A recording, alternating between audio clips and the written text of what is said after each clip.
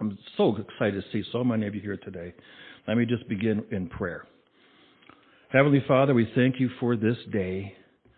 We thank you that you have called us all together, God, even from different churches, God. It's not about churches. It's about one body of Christ all over the world. So we thank you that we are here with our family, the family of God. We pray that you would just inhabit our midst today and speak to us through your word and draw all of us closer to the cross to let us know the divine exchange that was laid before us to receive by grace. We thank you to bless our service this day. Continue to prepare our hearts as we come into union with you. In Jesus' name we pray. Amen. Well, if you can stand for our first song, and you can sit if you want, but if you can stand, our first song is one of my favorites, The Old Rugged Cross. It's number 327 in the hymnal, so it's also on the screen behind me, The Old Rugged Cross.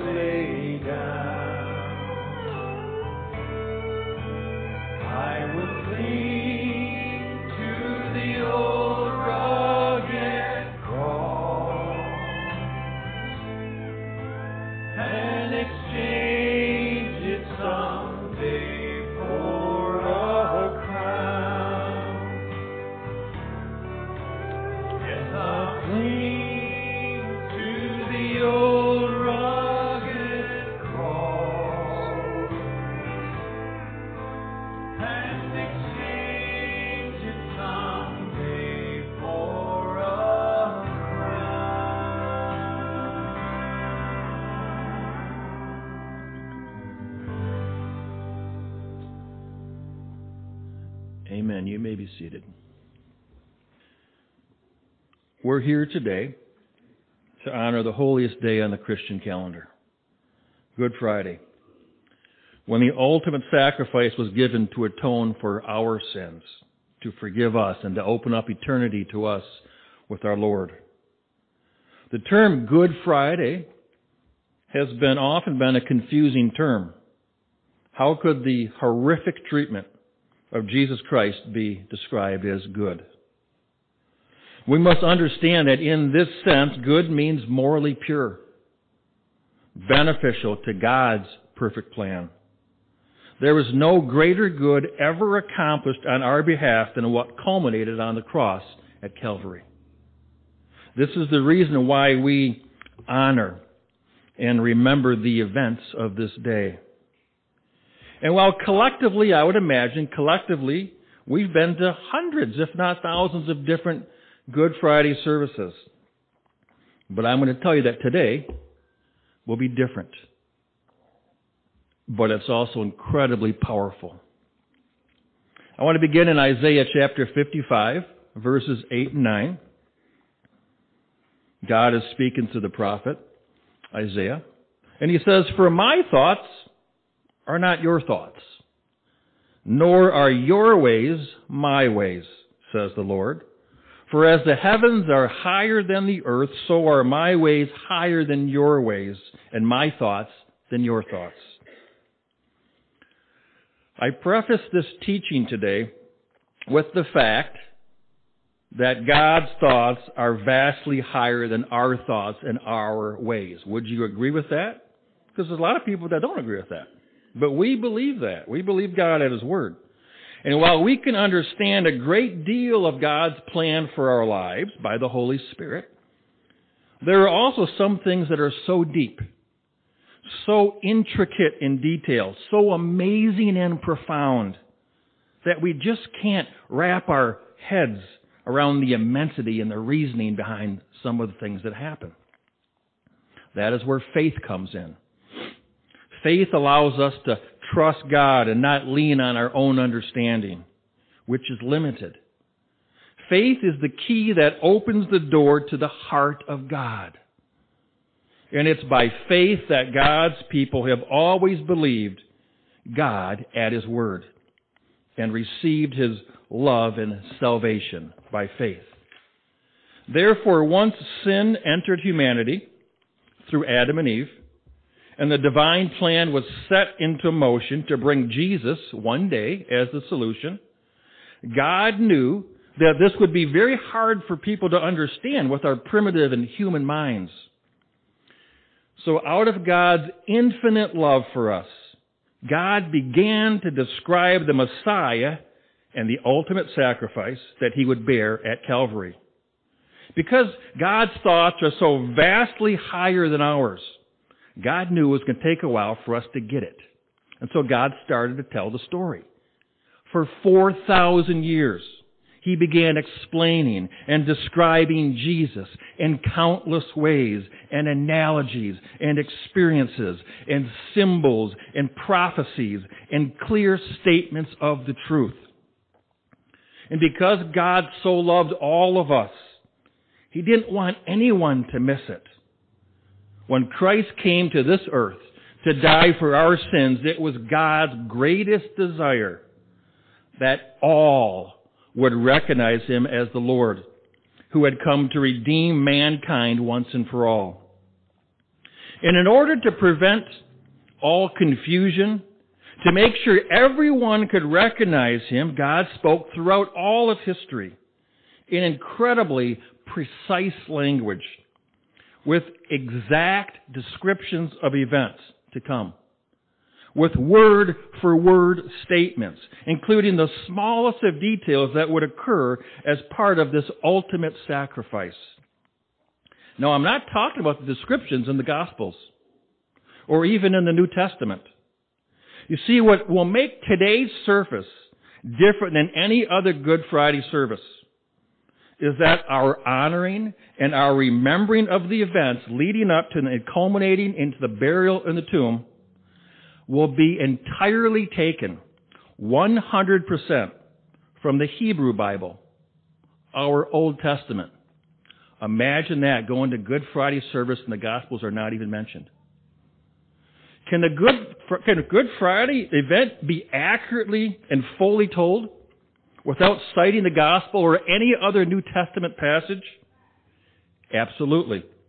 You will be amazed at what has been there all along for everyone to recognize the Messiah and truly receive Him. I do this to show God's great love for us, as He described in great detail exactly what would happen, so that all might know, and that all might receive this gift of life. That was God's intention from the very beginning. Now, as you know, there were many who missed it. And even today, there are billions more who still choose not to see Christ as the Messiah.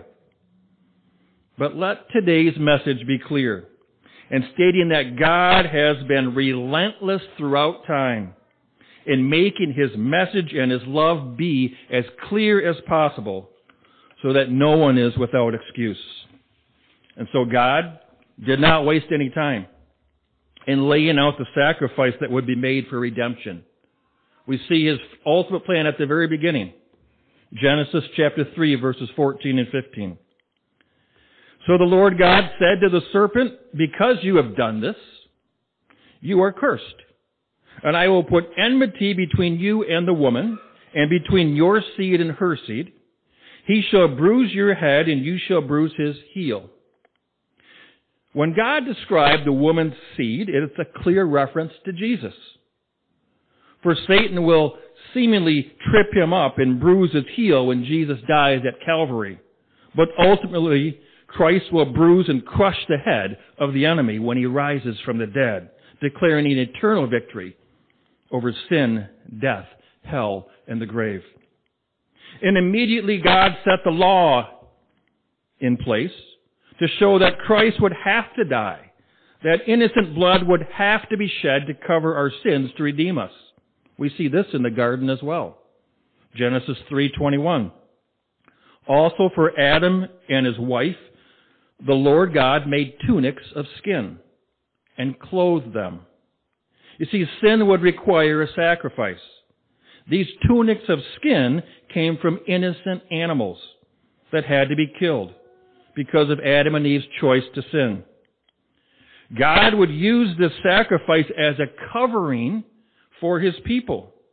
This foreshadows the fact that the innocent animals would have to be killed in sacrifice to atone for our sins. And the blood of the Lamb would cover us so that we could come into right standing with God. Through Moses, God gave us the law to show that no one was able to follow it perfectly, thus qualifying every single one of us as sinners. We are all sinners, as the Bible declares. And we are all in need of atonement, or the shed blood of our perfect Passover lamb.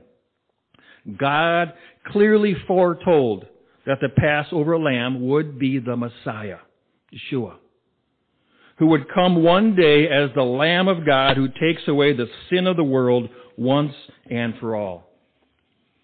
And we know that the Old Testament is filled with prophecies about the birth of Christ. We've heard these before. Isaiah 7:14. Therefore the Lord Himself will give you a sign. Behold, the virgin will conceive and bear a son, and shall call his name Emmanuel. Isaiah prophesied this hundreds of years before Jesus walked the earth, that He would be called Emmanuel, meaning God with us. God loved His people so much He didn't want there to be any mistake that when He sent the answer, that this was the Messiah. Micah 5:2. But you, Bethlehem Ephrathah, though you are little among the thousands of Judah, yet out of you shall come forth to me the one to be ruler in Israel, whose goings forth are from of old and from everlasting. We're told He would be born in Bethlehem. You know these prophecies. And from the line of Judah, and be a ruler. And noting that He's from everlasting to eternal, thus which makes Him God. And there are further prophecies detailing what the Messiah's ministry would entail while He walked on the earth. You know this. When Jesus began his ministry, he walked into a synagogue and grabbed the scroll of Isaiah and began to read this. Isaiah 61 verse 1. The Spirit of the Lord God is upon me, because the Lord has anointed me to preach good tidings to the poor. He has sent me to heal the brokenhearted, to proclaim liberty to the captives, and the opening of the prison to those who are bound.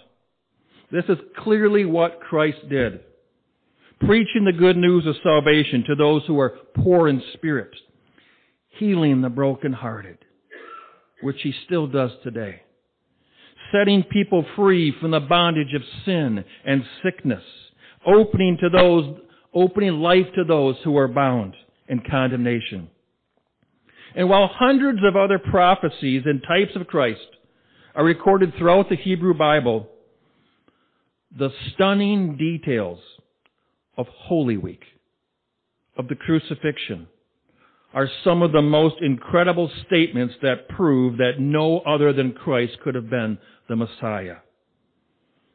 His sacrifice was foreordained. So before we get into this part, I share a song with you that we would just reflect. You can stay seated. If you want to sing, you can. If you want to reflect. But this song is When I Survey the Wondrous Cross.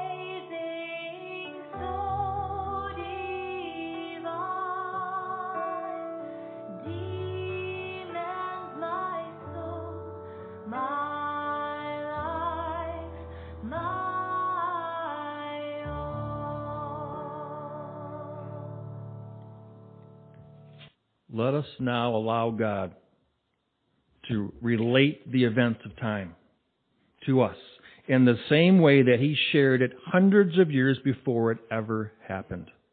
Let us see for ourselves how detailed God was in describing exactly what transpired in the ultimate sacrifice. Psalm 41, verse 9. Even my own familiar friend, in whom I trusted, who ate my bread, has lifted up his heel against me. The Messiah would be betrayed by one of his own familiar friends who ate bread with him at the Passover meal of the Last Supper. Judas willingly lifted up his heel against Jesus. But it wasn't just Judas who deserted the Messiah in his greatest tribulation on this earth. Zechariah 13:7. Awake, O sword, against my shepherd, against the man who is my companion, says the Lord of hosts. Strike the shepherd, and the sheep will be scattered.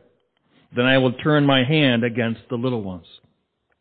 With all that was prophesied to give his people full warning, still the people came and put him to death.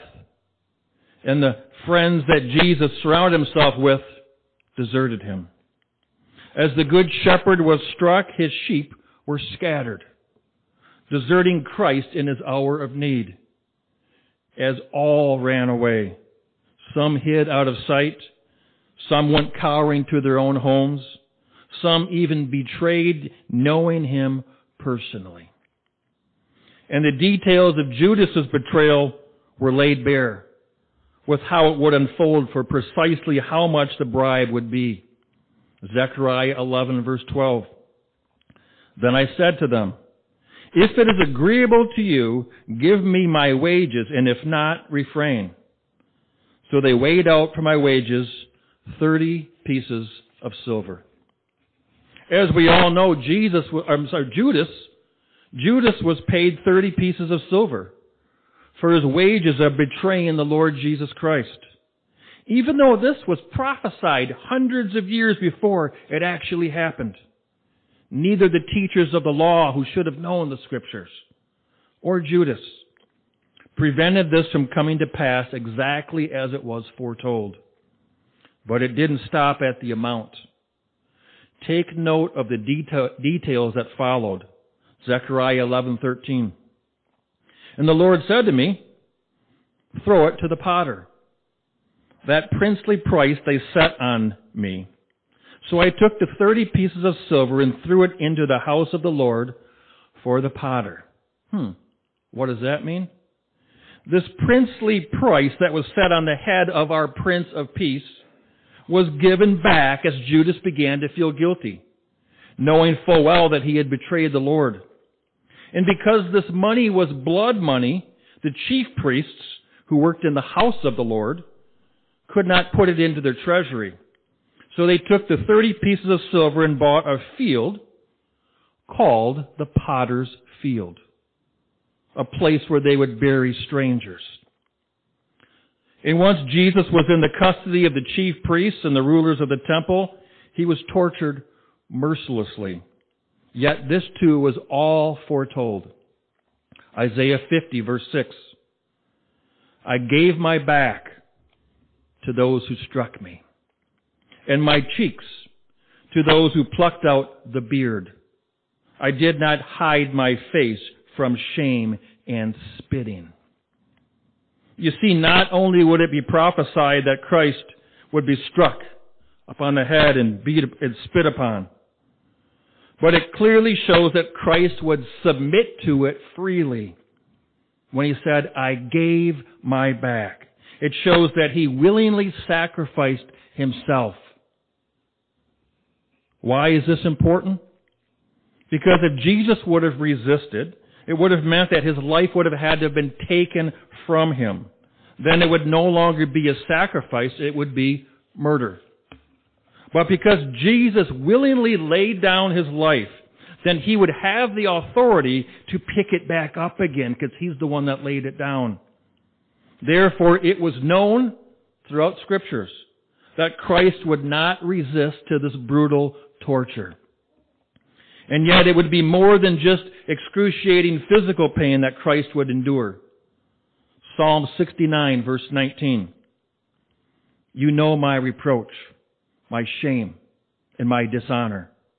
My adversaries are all before you. Reproach has broken my heart, and I am full of heaviness. I looked for someone to take pity, but there was none, and for comforters, but I found none.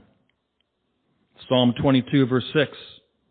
But I am a worm, and no man, a reproach of men, and despised by the people.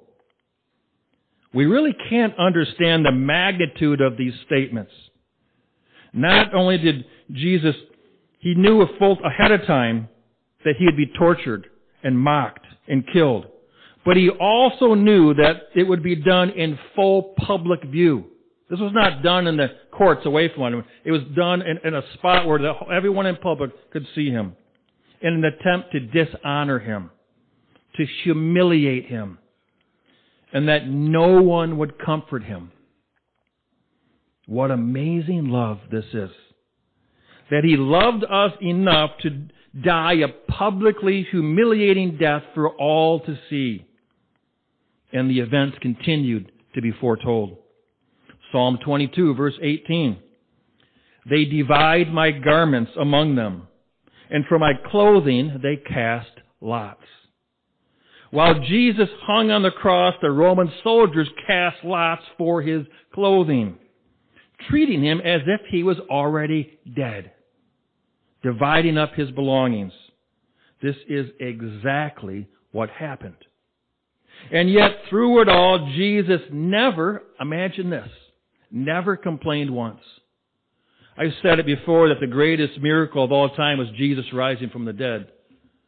But I believe the second greatest miracle of all time is that he never complained, never fought back, never opened his mouth. Isaiah 53, verse 7.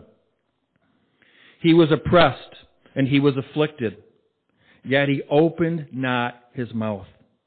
He was led as a lamb to the slaughter, and as a sheep before its shearers is silent, so he opened not his mouth.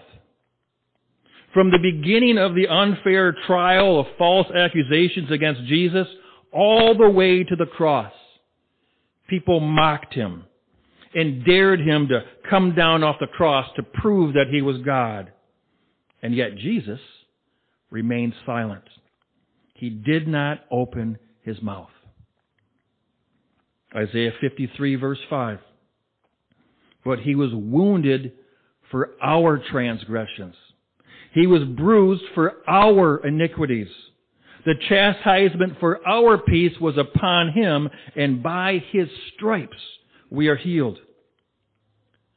Clearly God spoke through the prophets that the Messiah would take upon our sins upon himself, that he would bear our transgressions, that he would be beaten for our iniquities, and the consequences of our choice to sin against God would be placed upon him, that he would take our punishment.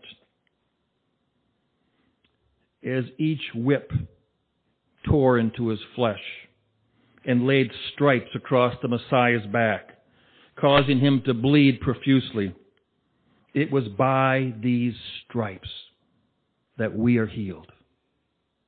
And each painful moment on the cross played out just as it was prophesied hundreds of years before.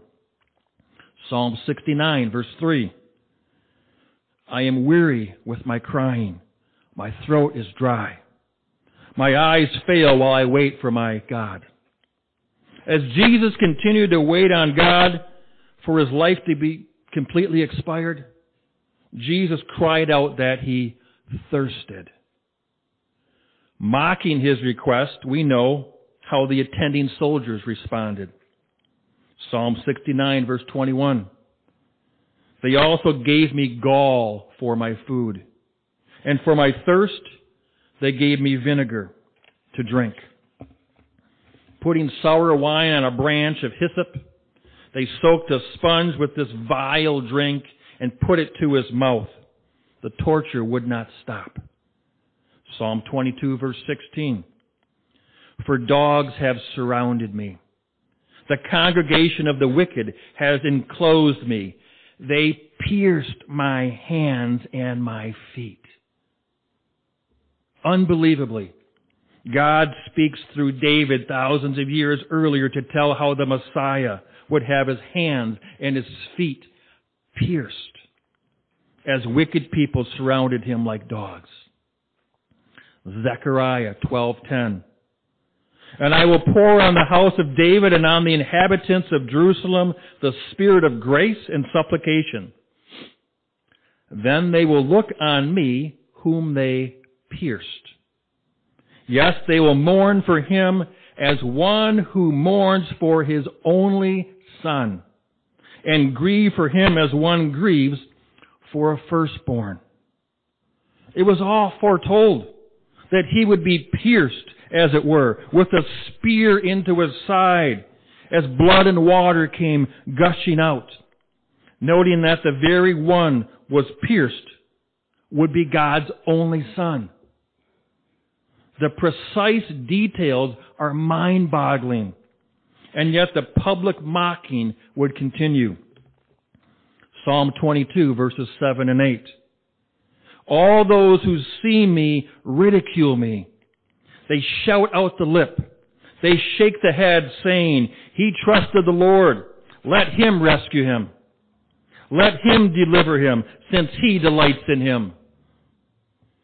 At the foot of the cross, the people would now turn wickedly blasphemous, using the words of Scripture against Jesus to tempt God to rescue him because he delights in him. These were actual words spoken by people at the foot of the cross, mocking Christ right up to the point of his death. And yet Jesus continued out of his perfect love for us, unwavering in his mission to be the eternal sacrifice for all who sinned against him, including the very people who were killing him. Isaiah 53, verse 12. And he bore the sin of many and made intercession for the transgressors. Clearly, Jesus would be the intercessor for sinners. He would be the one to intercede on our behalf, to present our case before God with his own life as a ransom payment for our sins. It's all here, right in the Hebrew Bible, including the lonely cry of the Messiah in intense time of suffering. Psalm 22, verse 1. My God, why have you forsaken me? Why are you so far from helping me and from the words of my groaning? These were the words of Christ as he hung on the cross at Calvary, knowing that even God had blocked out the sun as the land sat in darkness for 3 hours.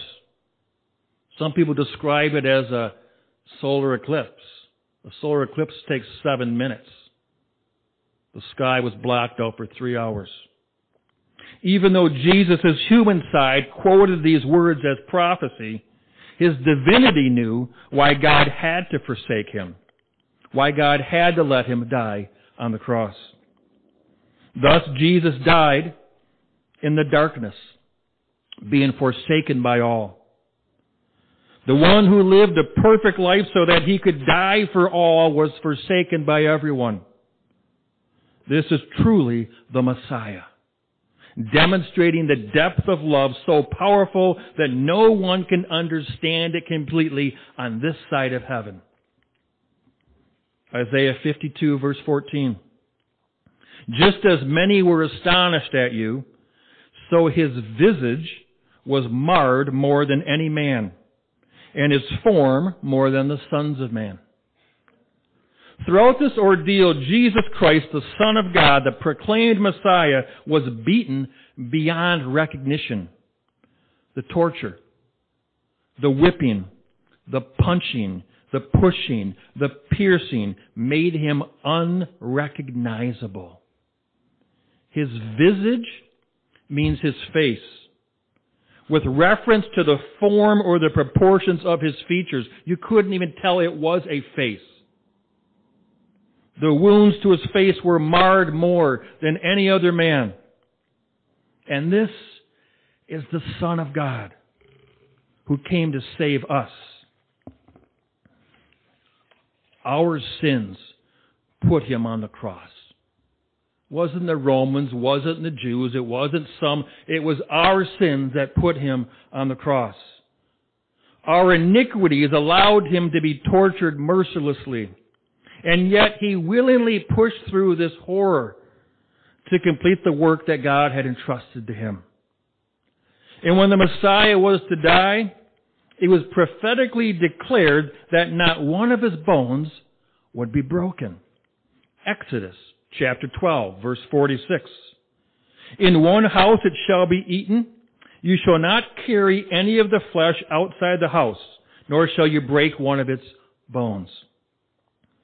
Jesus Christ was the Passover lamb, the perfect Passover lamb. And to fulfill this role as our sacrifice, it was essential that none of his bones were broken.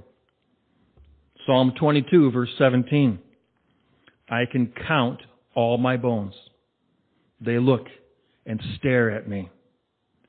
Again and again, throughout Scripture, what seemed to be the most minutest of details were fully described hundreds and sometimes over 1,000 years before they actually unfolded, including in the events surrounding his death as it affected those around him. It's unbelievable the detail that God went to make sure that no one missed him. Isaiah 53 verse 9.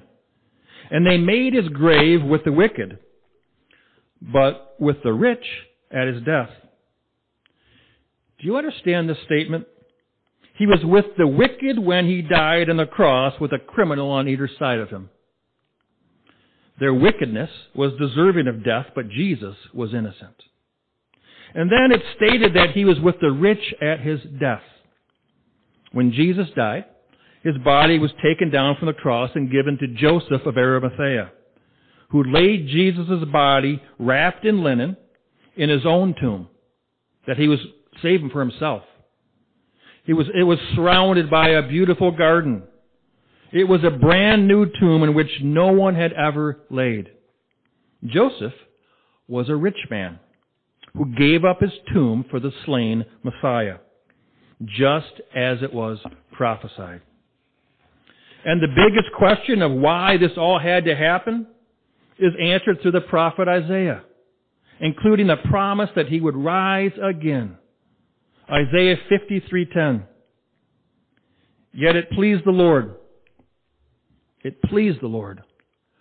to bruise him. He has put him to grief. When you make his soul an offering for sin, he shall see his seed.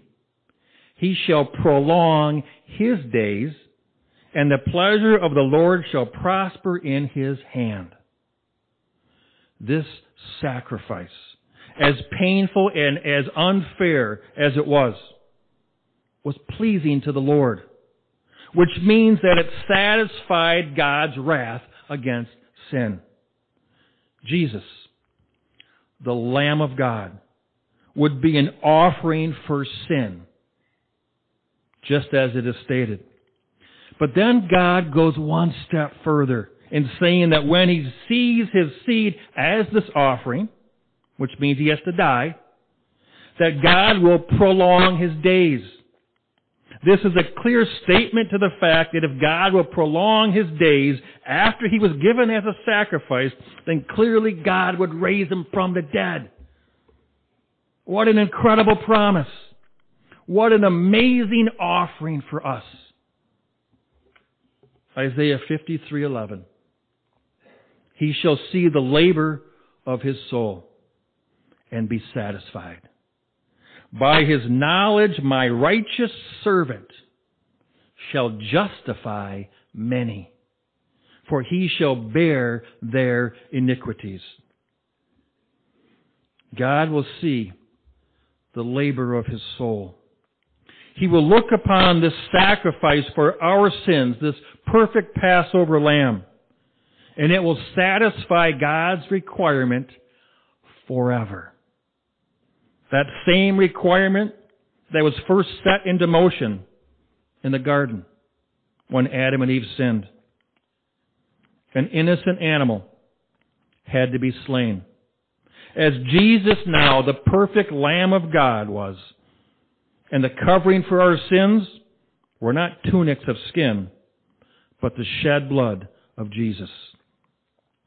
Truly, by Christ's death on the cross, God's righteous servant justified many, as He has all of us here, if we put our faith into Jesus Christ as our Savior and our Lord.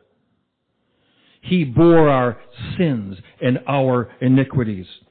This is why Good Friday is truly called good. This is our Savior, our Messiah, Yeshua, Jesus Christ, the Son of God. You see, the word Christ is not His name. That means Messiah.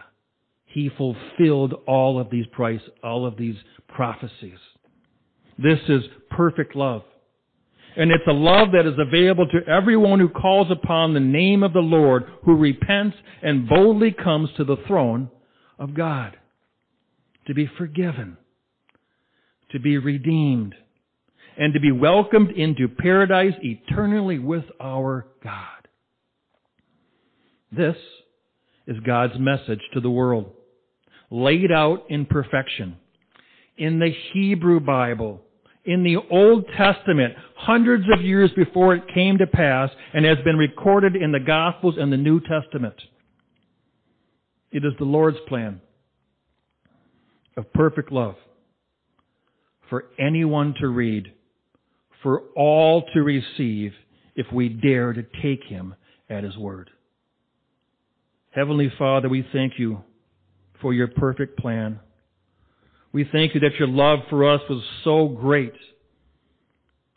that You've been describing Jesus since the beginning of time, that You set this plan into motion. Lord God, and those of us who see that we've messed up, that we've sinned, that we've fallen short, we know that that grace is still available at the cross, for You died for our sins. Lord God, as we ask to reveal Yourself to us in a greater way, if there is any of us here today that know that we've missed the mark, that know that we've wandered or backslidden or whatever it may be, we know it's just coming to You right now to receive the gift of life. Jesus Christ, our Passover Lamb, our sacrifice, died so that we could have eternal life. Lord God, we repent of our sins. We confess them to You. We acknowledge You as our Savior. We ask You to come in our hearts to give us that new life, that You would live through us. We thank You for this time today, growing closer to the cross. May You continue to draw us near to You. In Jesus' name we pray. Amen. I'm going to ask you to stand with me now for our final song. The words are behind me. It's number 302 in the hymnals. The song is Lamb of God. Please join us.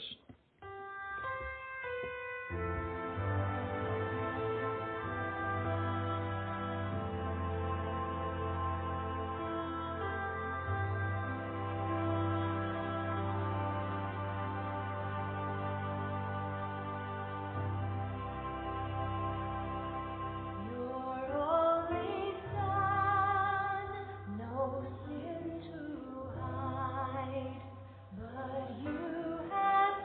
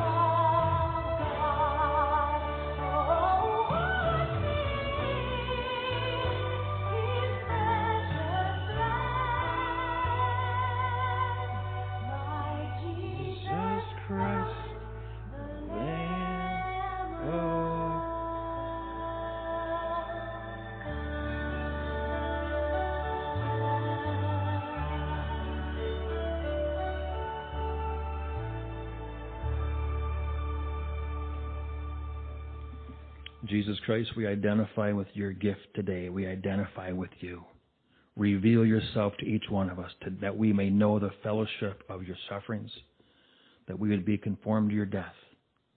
We thank you for the Holy Spirit that makes it alive to us. Draw our hearts close to you and to one another as we approach this Sunday. May you bless us and keep us close to your heart. In Jesus' name we pray. Amen. Be blessed. Have a fantastic day and weekend. We'll see you Sunday, 10 o'clock Bible study, 11 o'clock for our service. God bless.